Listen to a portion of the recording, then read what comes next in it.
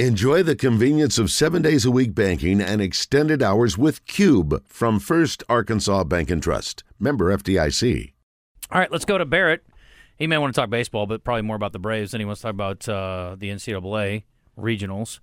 Barrett, welcome. How are you? Barrett? I'm here. There he is. You can hear me. I can hear you now. Hey, what's up, guys? Are you paying any attention to the NCAA regionals this weekend for baseball?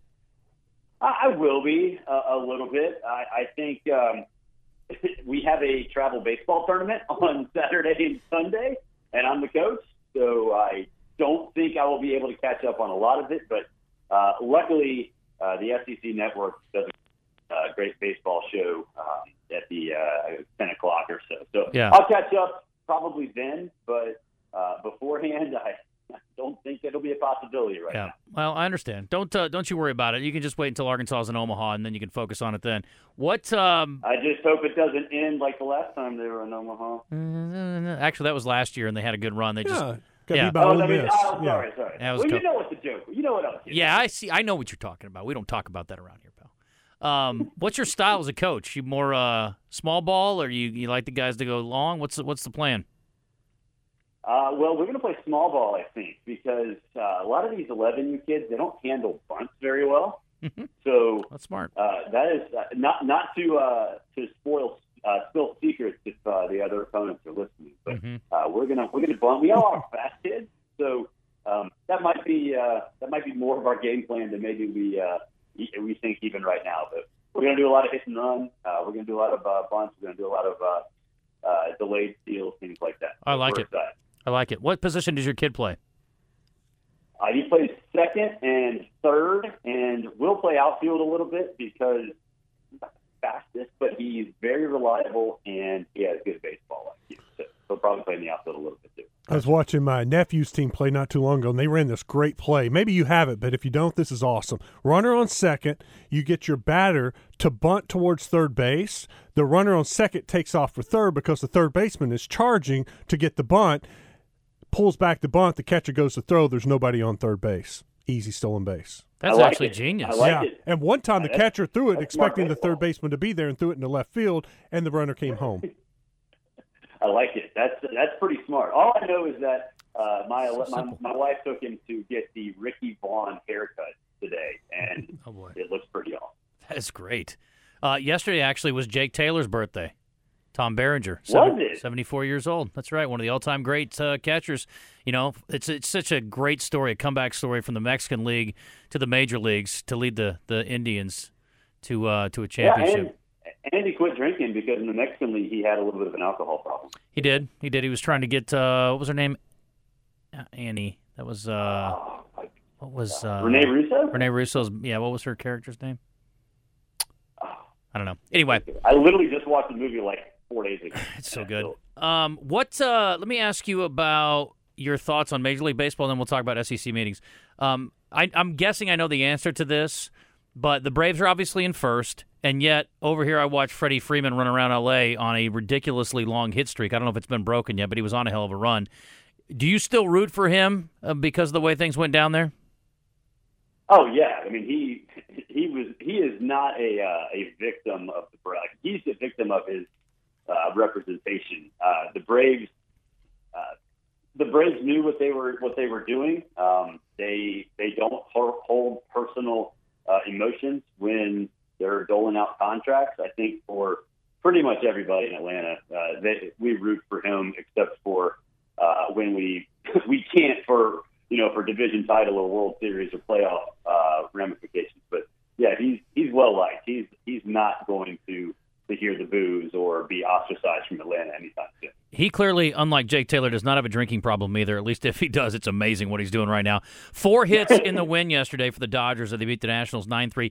19-game hitting streak for those who don't follow Major League Baseball. Also, sidebar, unrelated, but down the road, Ohtani hit a 465-foot home run, which is the longest of his career. He's pretty good. He hit 2 home runs. It was a bomb. I thought it was 500 feet. Okay, that's very far. That guy's smarter than I am. Okay, let's get to some other numbers like 8, 9. I mean, those are numbers that have been very common this week down in Destin.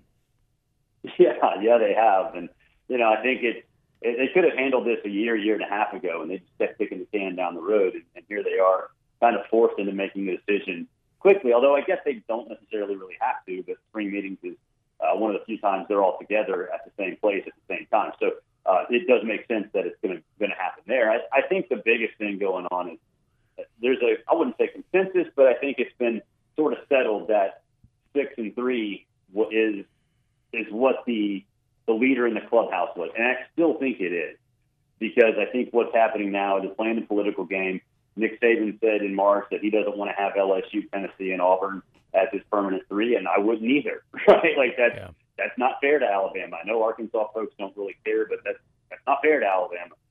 So I think really what's been happening is how do you decide those 3?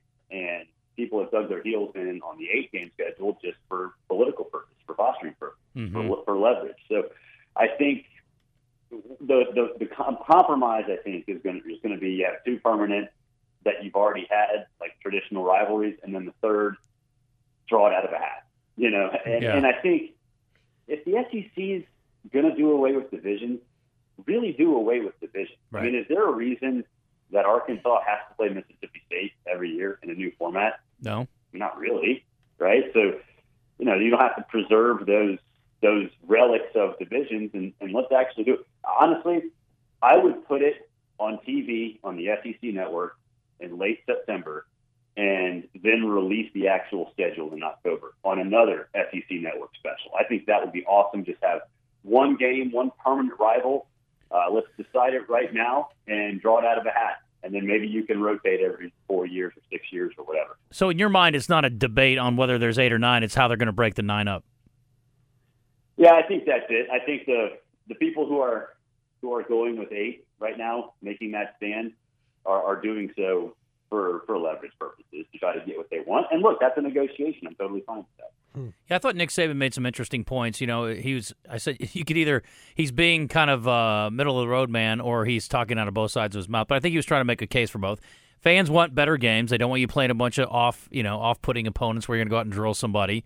But at the same time, in this league, you're going to play potentially, maybe 5 top 20 teams in a conference schedule with just 8 conference games. So I don't know that the SEC needs 9 other than unless there's a significant amount of money, and that's what Wes was talking about too. I mean, how much of this is playing games with the networks to go, okay, we'll go to 9, but you're going to have to give us a significant jump in pay, and I'm sure that's part of it. But to me, you don't have to have a 9-game schedule to remain as the top league in the country.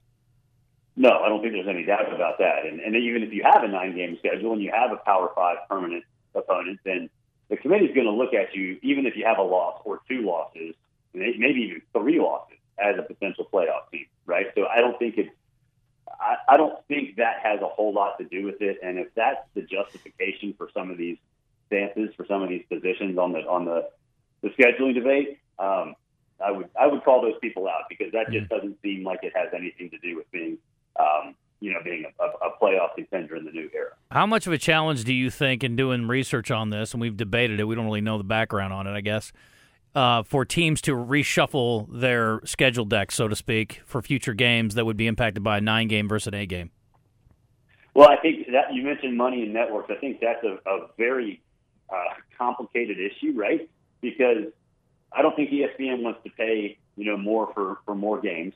They would have to. The SEC wants them to do that, but then ESPN would have to negotiate out all these out-of-conference, not all of them, but a lot of these out-of-conference games that have already been set in stone, because they're the ones that sort of orchestrated the deals to begin with, or at least most of them. So I think it's a more complicated financial aspect and more complicated financial situation than simply, well, the SEC wants ESPN to pay more money, because on the back end, ESPN's got to figure out how to change and maybe even cancel a lot of these out-of-conference rivalry games, and the schools suffer because they're not getting the money from those teams. So there's a lot going on, a lot of moving parts. There's a lot of talk with the NIL trying to fix that, maybe get Congress involved. Is that the answer? No, the federal government's never the answer. I mean, I don't care what the question is. It's never the answer. But, I think right now there's just frustration that there's not some sort of overarching rule from the NCAA or, whatever else is going to take over for the NCAA. Really, I just think it's a reason to, anytime you see leaks like that, to kind of give them a kick switch to the butt and say, hey, guys, you got to solve this sometime. And I like, too, if they can't do, NCAA can't do something about it, we'll do something about it. Maybe we'll come up with our own rules, and everybody else can follow suit. Well, yeah, and that's kind of what we've had so far, and, I think it's going to be an issue regardless, right? Because there's going to be some disparity. There already is between, Alabama and South Alabama in terms of what they offer. Tampering's a big part of it. I mean, it's a mess. It's beautifully dysfunctional, though, and that's kind of what makes the sport great.